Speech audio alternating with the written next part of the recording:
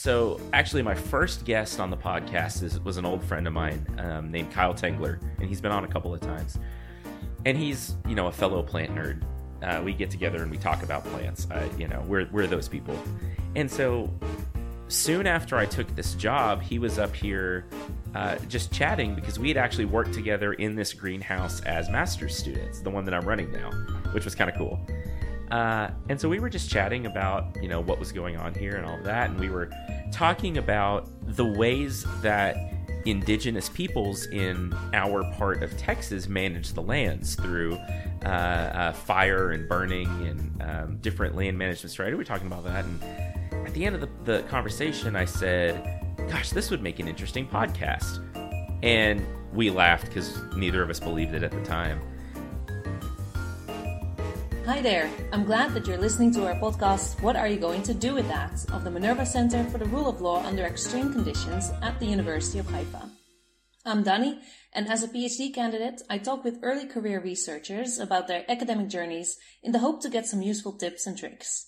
Today, I'm chatting with Vikram Bradley Baliga, aka the Plant Prof, who is a lecturer and greenhouse manager at Texas Tech University. He will tell us more about his research on olive trees and water conservation, about the peach farm that he runs, and his podcast titled Planthropology. You can find the episodes about nature, random plant facts, garden and landscape tips and tricks, and whatever else pops into Vikram's head on Spotify, Apple Podcast, and Castbox. This episode is actually part of a special collab that we arranged with the Planthropology podcast, which is a very difficult word for me to keep pronouncing, so I hope everyone will stick with me. And Vikram now is a guest with us here, but I will also be his guest on his next episode, so look it up to hear the fun conversation that we planned. But before you switch to that podcast, let me tell you a bit more about how to connect with us from the What Are You Going to Do With That podcast and with peers in academia. We are active on Facebook, Twitter, and Instagram. And in addition to that, we have a blog on our website with tips for ECRs that connects to our YouTube channel with the same name. We'd love to hear what you think, so feel free to like, comment, and share. Okay, let's get back to Vikram.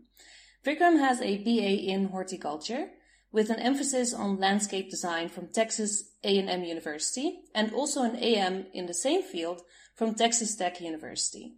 His thesis, then, was on the effects of drought stress and climate conditions on the Olea europaea, which is an olive tree. I looked that up. The physiology and the fruit set. So during his MA, Vikram was also a teaching and research assistant.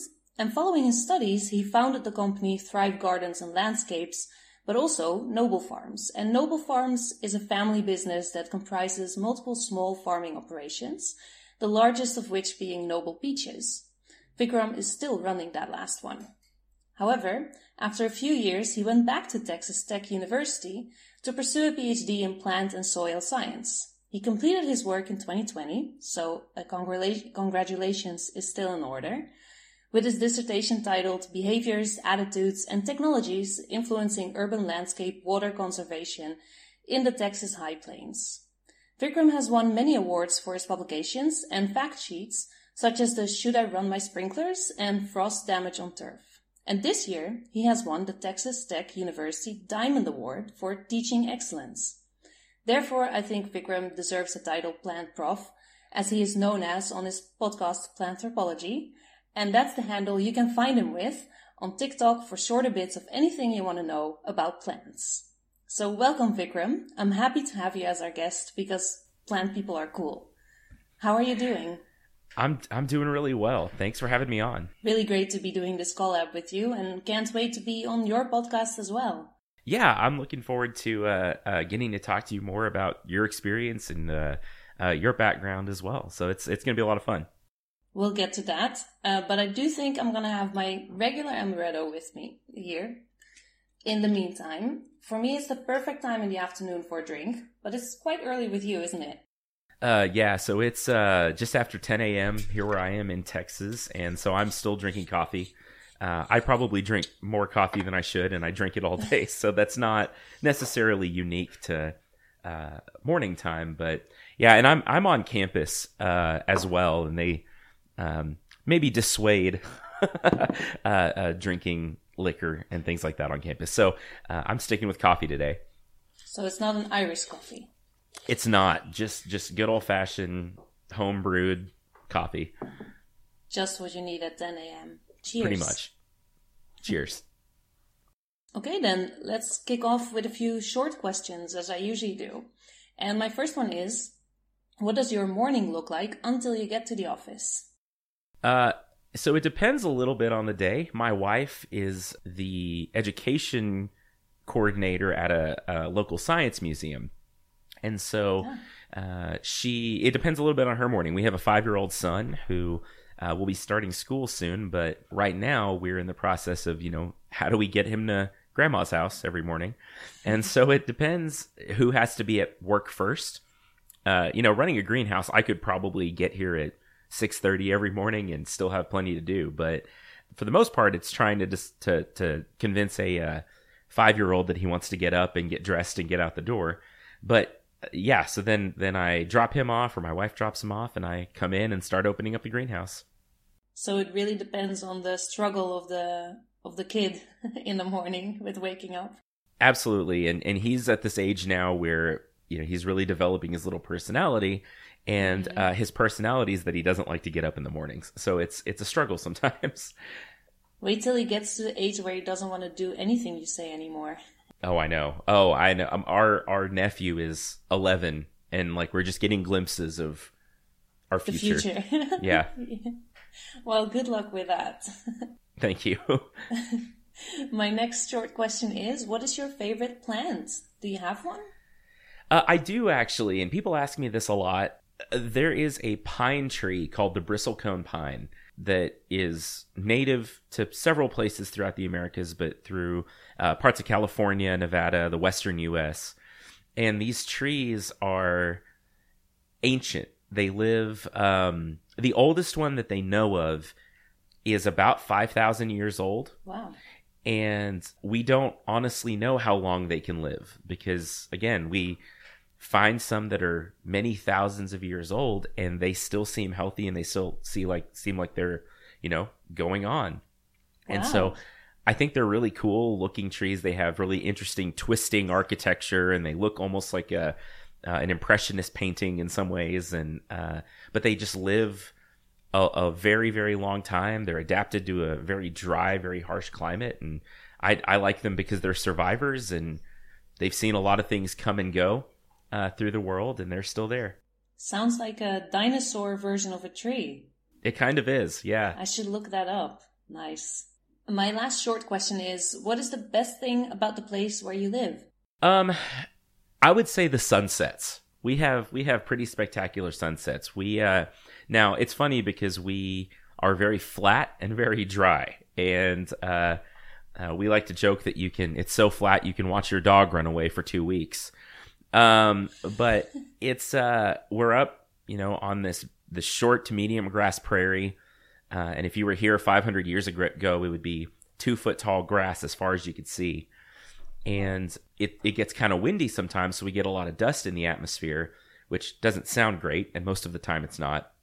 But when the sunset comes around, all of that dust reflects off the setting sun, and we get bright reds and oranges and pinks and lots of color in the sky. So we have really pretty spectacular sunsets. That sounds beautiful. Should look that one up too. All right, well, I'm ready to dig deeper into your story now. So I start at the beginning. Leading up to your BA and MA, when and how did you decide that horticulture was your thing? So, I think like a lot of people, it was sort of a roundabout way. I started off my first year of my undergrad was in biomedical engineering. And I wanted to go to medical. Yeah, it was about as far on the other side of science as you can get. I wanted to go to med school, and my grandfather on my mom's side was a doctor. And my grandma on that side too was a medical tech, and so they, medicine was in my family. I grew up.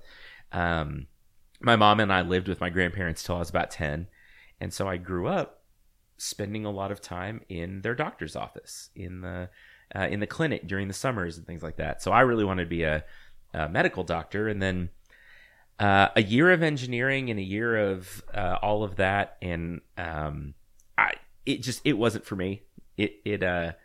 I interned at a doctor's office for a while, and I realized that I don't like calculus and I don't really like blood, and both of those were going to be problems. Sounds like it. And so I spent a year, or maybe not quite a year, maybe it was just one semester, undecided, just taking preliminary, core class kind of stuff, and spoke with a general studies, an undecided, advisor. And I think I was 19. I already felt like I had no idea what I was doing in my life. And I was going on this, but how am I going to make money? I had planned on being a doctor and this and that and all this stuff. And this guy who probably is maybe rare in this world of advising just stopped me and said, well, what do you like to do? Don't worry about the money. Don't worry about the careers. Like what makes you happy? And my earliest memories are gardening with my granddad. He was a medical doctor, but we always had a garden. We always had, in fact, there's a picture of me at about 2 years old, standing with my hands on my hips, staring at corn plants that were twice my height. And, he did medicine at a time when it wasn't quite so regulated in the US. And there wasn't so much to deal with the insurance companies and all the billing and that kind of thing. So he ran a family practice I know this is kind of a long roundabout answer to your question, but he ran a family practice on the lower income part of town, and his clientele were generally a little bit, economically disadvantaged in a lot of ways. So his patients would come in and they would pay him with baskets of onions or eggs from their backyard or whatever they've grown, and he would accept whatever they could give him, because he always felt like, one, food is important, and he liked food and he liked vegetables and all that, but he didn't think that someone's ability to pay for something should deny them medical care.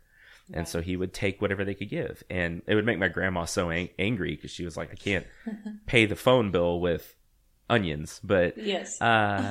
So growing up, I was always passionate and interested in vegetables and in plants. And so I told this advisor that I like plants. And so he said, have you thought about horticulture? And so I got in and studied landscaping for my undergrad. And actually it was a Bachelor of Arts, not a Bachelor of Science, which was a little bit different in the field. But I loved it. I was instantly hooked, and I haven't looked back. No calculus. No calculus. Very, very, very little calculus. The advisor sounds a little bit like my mom. She always told me to do what I like, and that's probably why I'm still a student, right? Doing what I like and not necessarily making money. Yeah, I get that too. I do. But you continued. You finished the BA and the MA, and you're quite the entrepreneur, because you founded a few companies during and after your studies, right? So after working independently in industry already, what made you go back to university to pursue a PhD? That's a good question. So I had run, I was running a landscape company. I'd done that for about 2 or 3 years, and it was going well, but it gets quite hot here in the summers, and that's when a lot of that work happens. And so I was outside one day working on a landscape job, and it was about 115 degrees Fahrenheit, which is 45 C. It was hot. And I'm at the time, it didn't bother me too much. I was 23 or 24. I was in good shape. I could do it. But a friend had messaged me about a job opening with the extension service. So Texas A&M has in Texas has an extension service. It's all public education. It's sort of the interpretive public ed wing of this land grant college. And there's they're all over the US, they're all over the world. And I sort of just applied for this job on a whim. I said, it's hot today, it's gonna be hot the next week, why not? So I ended up getting this job and shutting down my landscape business. And I was back. I didn't realize how much I would miss education, I think. And getting out of it and getting in the industry, because I love learning and I love teaching and all of that. And so I got to do a little bit of or a lot of public education, a little bit of sort of tangential research work, that kind of thing. And about a year into that job, a professor here at Texas Tech who I had collaborated with on some public programming said, "Hey, we have this research project coming up and we've got some funding, and I was talking to the department chair and we would like you to consider, coming back to do a PhD." And Wow. At first I said, "No way, like I'm not doing it." I was, in my head, I was still so burned out from my master's and from everything else. Fair enough. And I started thinking about it and talking to my wife and some other folks in my life, and just decided, you know what, I think I am ready to go back to school, and I am ready to get back into this. And so I actually still kept my job with the Extension Service and started going back and working my PhD part-time. And you said funding, so that was helpful. It was. And so what was interesting is there was, it was an interesting situation where there was funding for the research. So like there was plenty of money to do the work. But since I didn't want to quit my job, which was, at the time, a pretty good job with the benefits and all of that stuff. And I didn't want at the time to step back into a graduate student salary. Right. And I think anyone listening out there that has been a graduate student on a graduate stipend maybe understands how tough that is. Right. And, or how tough it can be. Some people are in better situations than others, but I knew our university and I knew how much that would be. And it would have been taking like a 50% pay cut from what I was making, for the Extension Service. Also why it was important for you to discuss it with your wife, because this is something that was going to affect both of your lives, right? Absolutely. And, we were talking about having kids. We were talking about all of that. And it was like, I can't at this point in my life take that, that pay cut. I just couldn't do it. And so I started working part-time on my PhD. And what was really nice is, the Extension Service is part of a university. And so they allowed me to take up to 4 hours of face-to-face class per semester without having to take any time off or anything like that. That was part of the, benefits of this job. And I don't know if I was really supposed to, but I doubled up a little bit, and they let me take one face-to-face class, and I took an online class at the same time. So I got through my coursework pretty quickly, trying to level up some stuff. And so, yeah, there was plenty of funding for the research, but I wasn't actually employed by the university when I started. And so it leads to this interesting dynamic where my advisor only felt comfortable asking me for so much because he wasn't paying me, right? And so it was kind of a weird dynamic a little bit that, based on my personality, probably slowed me down a little bit, because he didn't feel like he had the I don't know what the right word is, but he didn't feel like really saying, okay, you have to be here these hours because you've got this job, right? He wasn't like, you need to be here till midnight doing research and then go to work in the morning. He kind of let me be on the slow track. And my personality is very much that I am easily distracted, and you've seen my resume. I like to start new things and try new things. And so it took me a little bit longer than I had anticipated, but I don't think I would go back and change the way I did it. I really liked that whole, getting to do a little bit of both process. Sounds good. So you said that it took you much longer than you anticipated the PhD to be, but I think that's quite normal. I haven't actually met anyone who told me, oh, it was done faster than I thought it would be. I think that's part of the whole PhD thing. Yeah, and it's interesting because there's always so much more. You don't know what you don't know getting into it, right? You don't know all the ins and outs and how long it takes. Writing took me the longest. It took me forever to get my paper written. And for a lot of reasons, most again is I'm easily distracted, but I had other responsibilities and stuff. And so, about halfway through, so I started in 2015 with my program. And in 2018, at the beginning of the year, I actually took a job with Texas Tech, the job I'm currently in. Mm-hmm. And so I moved from the Extension Service to the university, and I thought in my head, oh, I'll be on campus. It'll be so much easier to write and stuff. I didn't account for learning a new job and like having all this other stuff to do. Right. And so it's still, even being here, it took me about 2 years to get everything finished up and written and all that. And but you know what? It happened. It's over. It's finished. It was good. I'm glad to be done for sure. Yeah, and like you said, no regrets. No regrets. Also great. All right, so tell me more about the actual PhD and the research. What was it about? So, a big concern where I live up here on the high plains of Texas or South Plains of Texas is water resource availability, which I know is probably a big thing in your part of the world too. Definitely. And, you know, I tell people quite a bit that I would put our like irrigation technology, our conservation technology in this part of the world up against anyone in the world except for maybe Israel. I think you all do very well over there. So we are in this place that is rapidly expanding in terms of population. It's very agricultural, but we're in a population center that right now we have about 300,000 people, and they're thinking in the next 10 years we may hit 400,000 people in our little region. Like, it's growing quickly. People are moving here fast, but our infrastructure and our water availability is a little bit in question. We have a little bit of surface water, but it's primarily groundwater. And so a big area of research where I am is, how do we make the resources we have last longer? And so my PhD kind of had two parts. We did a field study looking at some different technologies that are intended to make your water resources go farther in a turf grass setting, so in a lawn setting.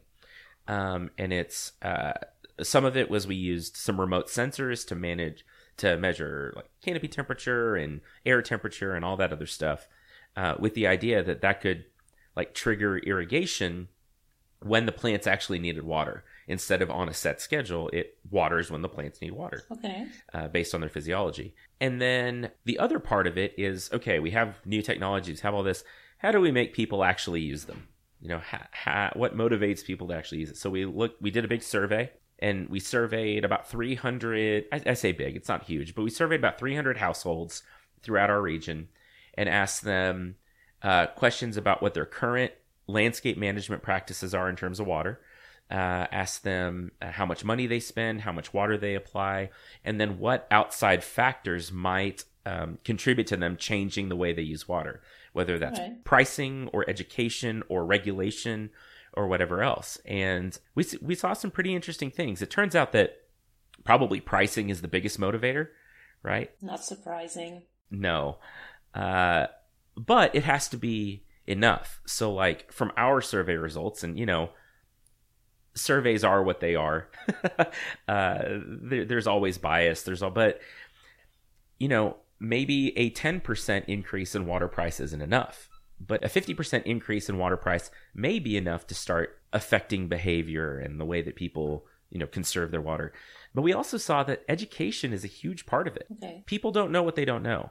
And if they're not aware of the like water issues that we have, if they're not aware of best management practices, it's really hard for them to care enough to actually change their behavior.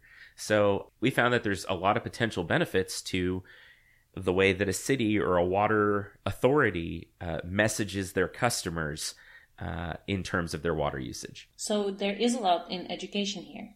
Absolutely.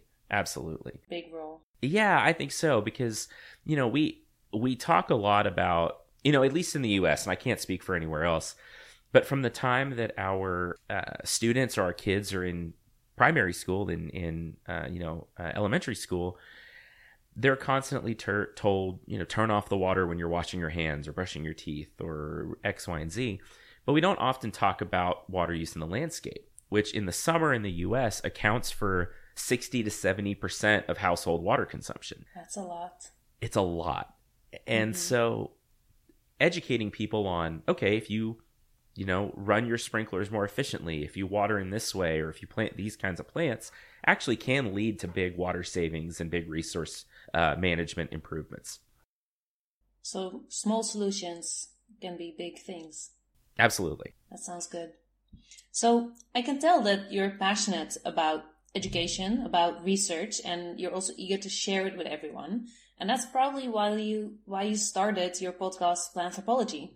So what has it been like for you to host a podcast, and when did you start with that?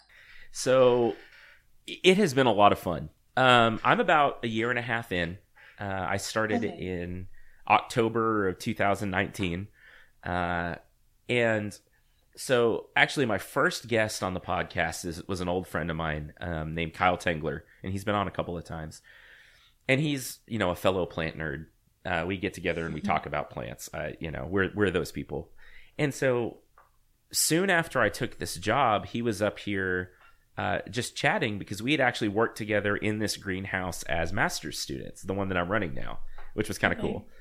And so we were just chatting about, what was going on here and all of that. And we were talking about the ways that indigenous peoples in our part of Texas manage the lands through fire and burning and different land management strategies. We were talking about that. And at the end of the conversation, I said, gosh, this would make an interesting podcast. And we laughed because neither of us believed it at the time. And then this was probably in, I don't know, March or April of that year. And it just stuck in my head. And then we were interviewing for a new department chair in our department. And during his interview process, he said he was talking a lot about needing to close the feedback loop between research and the public. And, we gatekeep a lot in academia. We take all of our research and we write it in journal articles, and then we put it in a journal that the public can't access. Or if they can access, it's hard to understand. There's multiple levels of barriers to understanding and education there. Definitely, which is one of the issues really with the system. Absolutely. And I like to look at it, and I think he looks at it the same way, that we're largely taxpayer funded, at least in the U.S. Our funding comes from, National Science Foundation and other places that are funded by taxpayers. So they're paying for a product that we're not giving them. Right. They pay for the research, they pay for the information, and then we just kind of hide it a little bit. And so he was talking about good science communication and how do we get this information to the public that can actually use it, because we do lots of work here in gardening and crop production and food production and water conservation, all these things. And so he was talking about doing social media and traditional media and podcasts, and I heard him say, "Ooh, podcasts!" Right? I was like, "Oh, I've been thinking about this." So I just went for it. I just kind of started it. I didn't tell anyone. I probably should have, but I didn't. And, I was a couple of episodes in, and I finally was like, okay, I should probably go talk to Dr. Ritchie about this. And he was all about it. He was so excited that we were doing this. Yes. And so he was actually one of my early guests, too. He was on episode 6, and he was great. He talked about academia and all these things. And so the university, our college, our department have been so supportive of this project. It's actually... outreach is actually written into my job description now, public outreach. And so cool. I'm at work right now, and they let me record, they let me do this kind of stuff as part of my job and part of our outreach and recruitment efforts. That's great. I love that. So for you, it's definitely a way of doing SciComm, right? Yes. So you also talk about your research on the podcast, and you have different guests. What do you like most about doing the podcast? And do you have a favorite episode that is the first one I should listen to next? Oh, gosh, that's so hard. I think I've thought about this a lot, and I don't know that I have a great answer for that. I will say one of the ones that, there were two parts to your question, but I'm pulling up my list of episodes right now. I would have probably done the same if you asked me the same question.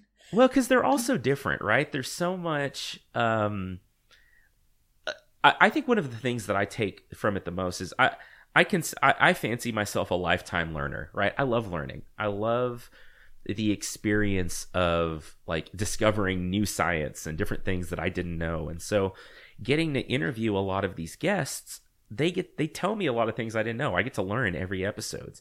Even people that I've known for years. Like, I learned something new every episode. So that's been really exciting for me. I recognize that. That's nice. You know, and I'm trying to think. I don't know that I have a favorite episode, but one of, I think, the most meaningful episodes for me was episode 20. So this came out last July, about a year ago. It's called Influencing Conservation, Finding Balance, and the Connectedness of Everything. So my guest on that episode is one of my best friends. We met during our master's. Her name's Dr. Becky Bowling.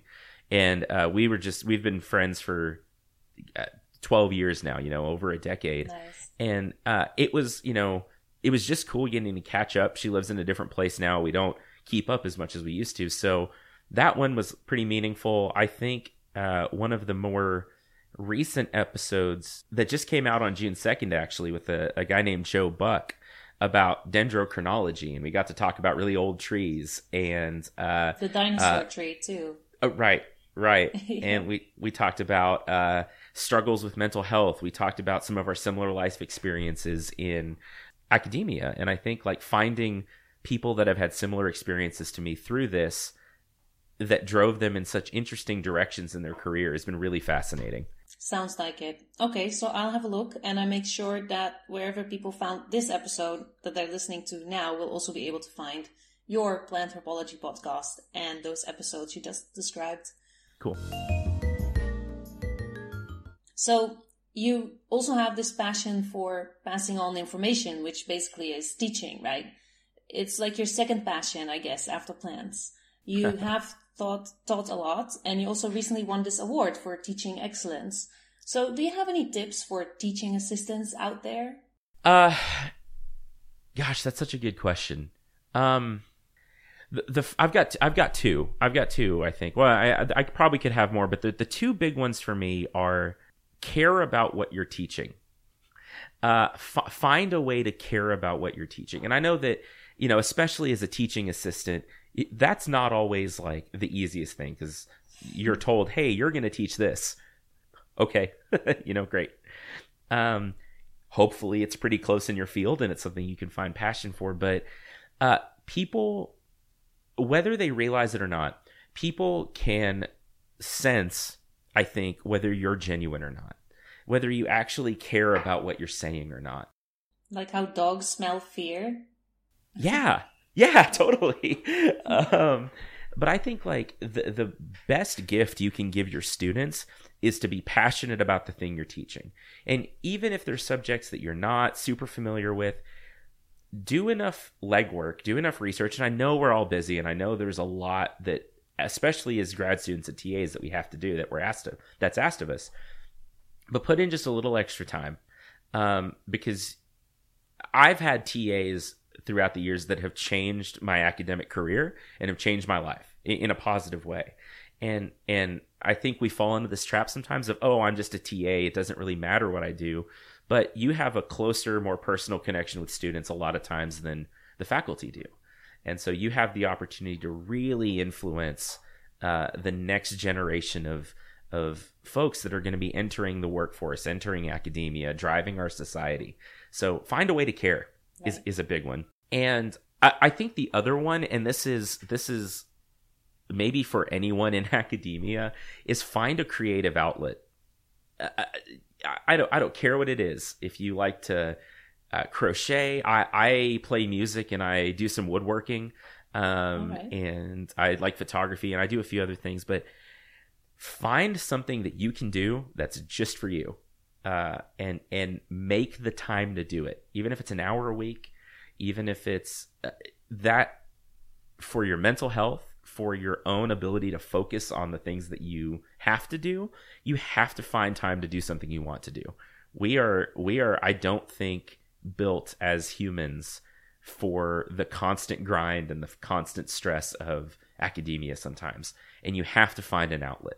That sounds like a very good tip. I've spoken about that a lot with guests on this podcast, about the importance of hobbies or maybe doing sports, sometimes really for yourself, but sometimes even to meet other people so you're not home alone working on your own research by yourself all the time.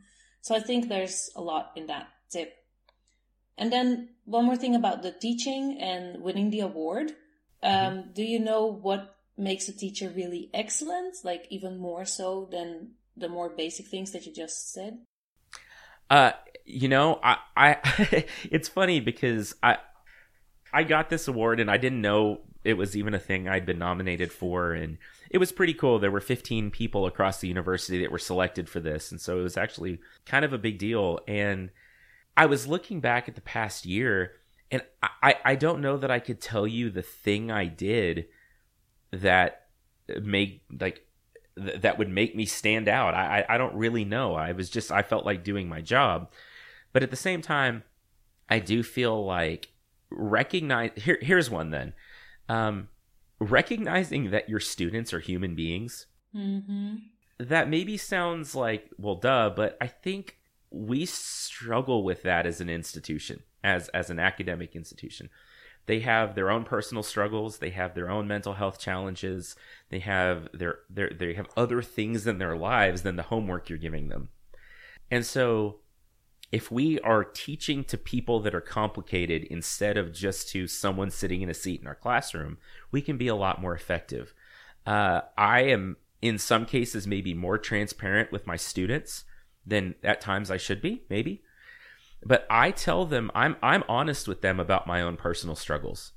I tell them that, hey, I'm behind on grading this assignment because of this and this. And I'm not necessarily specific, but hey, I've got some challenges in my life. I'm behind because of this. I've had this thing. Here's things that I've struggled with as a student. Because I think the thing that we ask of people, again, whether consciously or not, is how did you get to where you are? How are you surviving? How did you make it? And I think we don't owe anyone anything except to be genuine. And I think with our students, if we're genuine, if we care about them as humans as well as being as well as caring about them as learners, we can really have a greater impact on their lives than just the information we share. All right. Thanks for sharing. I'll take that with me. Then we already got to the most important question, or at least it is on this podcast. That's why it has this name. You have the PhD, you're doing the podcast, and you still have a job. But what are you going to do with the PhD? Are you planning to stay in academia, or are you going somewhere else? I think I am planning on staying in academia. I overall like it. There's always challenges, but I like it. Like I said, I'm a lifetime learner. I'm passionate about education, and I feel like in academia is the place that I can do that the most effectively. I can teach and educate. I don't know exactly what that looks like long term. I am a lecturer right now. I'm this greenhouse manager guy, and I kind of love what I'm doing. I could probably I could probably go the tenure track route and make more money and all that stuff. But I like sort of the freedom in what I do, and I like the maybe interesting and different ways I can approach education without having to chase research dollars all the time and write grants and all that. So I don't know what the future looks like exactly, but I'm planning to stay around the academic world and hopefully keep running a greenhouse for a while. Sounds good. So you haven't been looking into postdocs or other things yet, because where you're at right now works pretty much. And then you can have a little bit more time to enjoy being a PhD right now. Yeah. Before you throw yourself into a new project again. Oh, and I was going to say, and I get the opportunity to help with some research and do a little research. I have a grad student starting in the fall. I'm co-chairing a grad student's project, and it's interesting. He's going to be sort of my assistant manager here at the greenhouse for his assistantship, and then he'll be doing research on hydroponics and strawberries and some other stuff. And so I get to do some research. I get to work with students. I kind of have a pretty cool gig right now. Strawberries sounds good. Yeah. Cool. Okay, I would like to finish with another few short questions. Okay. They're usually the same. So the first one is no surprise. What do you consider to be your most important contribution to your field? So some of the work in water conservation, showing that, one, we can be more efficient with our water from a plant use and technology standpoint, but also that if we communicate well and we message correctly, we can influence the way that people use water as well. Sounds good. And you also did a lot of those little fact sheets that you also got awards for, right? So does that also have to do with that project, with that? That was that was not directly related to my PhD. That was part of my job with the Extension Service. So that was more just public outreach, kind of one-pager, little either digital or physical information things. But that is, I will say, part of what inspired some of our research, because I started to see that people see these, they appreciate them, they can understand them easily, and then they actually changed their behavior. So anecdotally, I saw it through my job, and then we sort of actually built parts of my research around that. Okay, so it did have a connection to each other. That's nice. It did. Then who has impressed you most with what they have accomplished? Oh goodness, that is a great question. I was thinking about this earlier, and I don't know that I have a great answer. Not it's going to sound like I'm sucking up, and I'm not. But our department chair, I think, is an excellent. His name's Dr. Glenn Ritchie. He is a agronomist, so he studies water as well, but also he works a lot in cotton. We grow a lot of cotton in our part of the world. Probably about 25% of the U.S. output of cotton comes from the little region around where I live. So we grow a lot of cotton. I have always been impressed with the way that he has run his career, because he's a very accomplished researcher. He's an excellent educator, professor, lots of publications. He actually just made full professor. Nice. But I feel like he has done that without doing it at the expense of anyone else. Right? He has just done good work. He has just been genuinely kind and compassionate to the people around him. He's a great boss. But I like to think that is, it gives me hope that it's possible, because we talk about research and all of that being pretty cutthroat sometimes. And Dr. Ritchie, for me, is a good example of how it doesn't have to be. You can still get the things done. You can still be successful. You can still get far in your career and take people along with you without doing things at their expense. That sounds like a really good role model. And you touch upon a very important issue, again, in academia and the system. Is this one of the reasons that's holding you back for trying to pursue tenure track? At the moment, at least? Honestly, yeah. I mean, in some ways it is, because I have seen, I have, friends and colleagues here that have been going up for tenure over the past couple of years. And for one, I see the stress that puts on them. They're early career researchers, and, whether we say it out loud or not, they're expected to work a lot more than the 40 hours a week that they're on paper paid for, right? I think that's the long and short of it. And I see the stress and the anxiety and everything else that causes. And I'll just say it, whatever. I have a lot of issues, like philosophical issues with our tenure system, with the way that it works. I think it is, at least in the sciences, it is not designed for innovative science. I don't think it is designed for really furthering our fields. I think it is designed to crank publications out and find funding, and that's it. And then hide it behind a paywall. Yeah. I don't think the tenure project is, or the tenure system is designed for people that are early in their career, excited about taking chances and innovating and all those things. Because sometimes you get a lot of failure with innovation, and that's hard to publish. And so I have a lot of, I think, philosophical issues with the way that we approach tenure.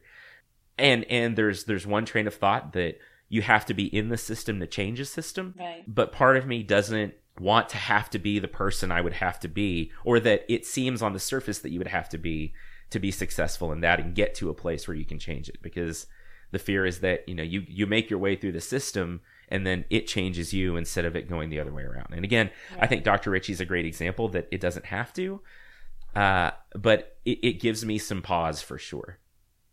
All right. Well, yeah, thanks again for sharing that. I think it's very important and it needs to be said. I don't think you're the only one. Me as well, and also other guests I've been speaking with have raised serious doubts about how everything works. And that's something we need to keep saying. And hopefully someone will be listening who might already be in there and then change it from there. So having all of that in mind and the stressfulness with it, the last question is, how do you relax after a hard day of work?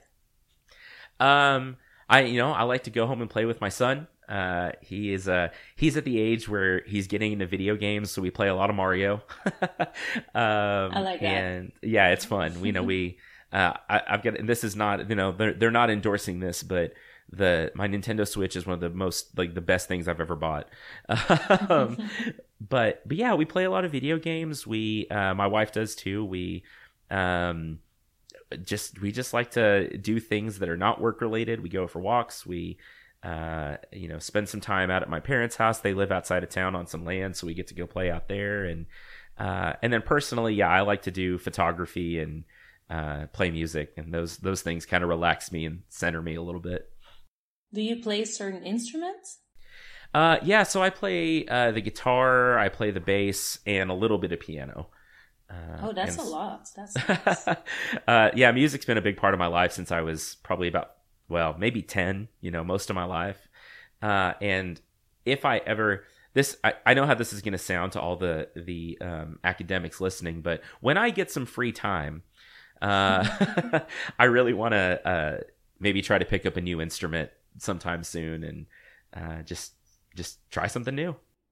Cool. I used to play the saxophone as a kid, but I haven't done it in a long time, so maybe I'll get back to that at some point too. Yeah. Cool. Well, thanks, Vikram, for sharing your story. It was very nice to have a fellow podcast host as a guest this time, and I'd also like to thank our audience for listening. We're looking forward to connect with you on social media, and while you're at it, check out Vikram's podcast, Planthropology, and his Twitter and TikTok accounts with the handle @The Plant Professor, or The Plant Prof, actually. And if you'd like to hear the two of us some more, listen to the episode with me as a guest on his podcast. Do you have any next topics in mind for next episodes?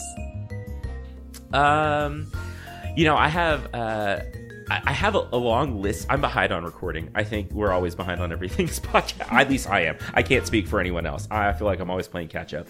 But I've got some cool ones. There's someone I spoke to recently for another project, and we're going to talk about maybe fire ecology and what native wildfires and how that shapes landscapes. We're talking about seed dispersal with some different folks, and how different trees and different plants get their seeds out into the world and how they make new plants. And I've got an episode coming up, I think, where we're just going to talk about tea and different kinds of teas and where tea comes from and all of that kind of stuff. So I've got some interesting stuff coming up in probably starting in August. That sounds good. We'll be looking out for it.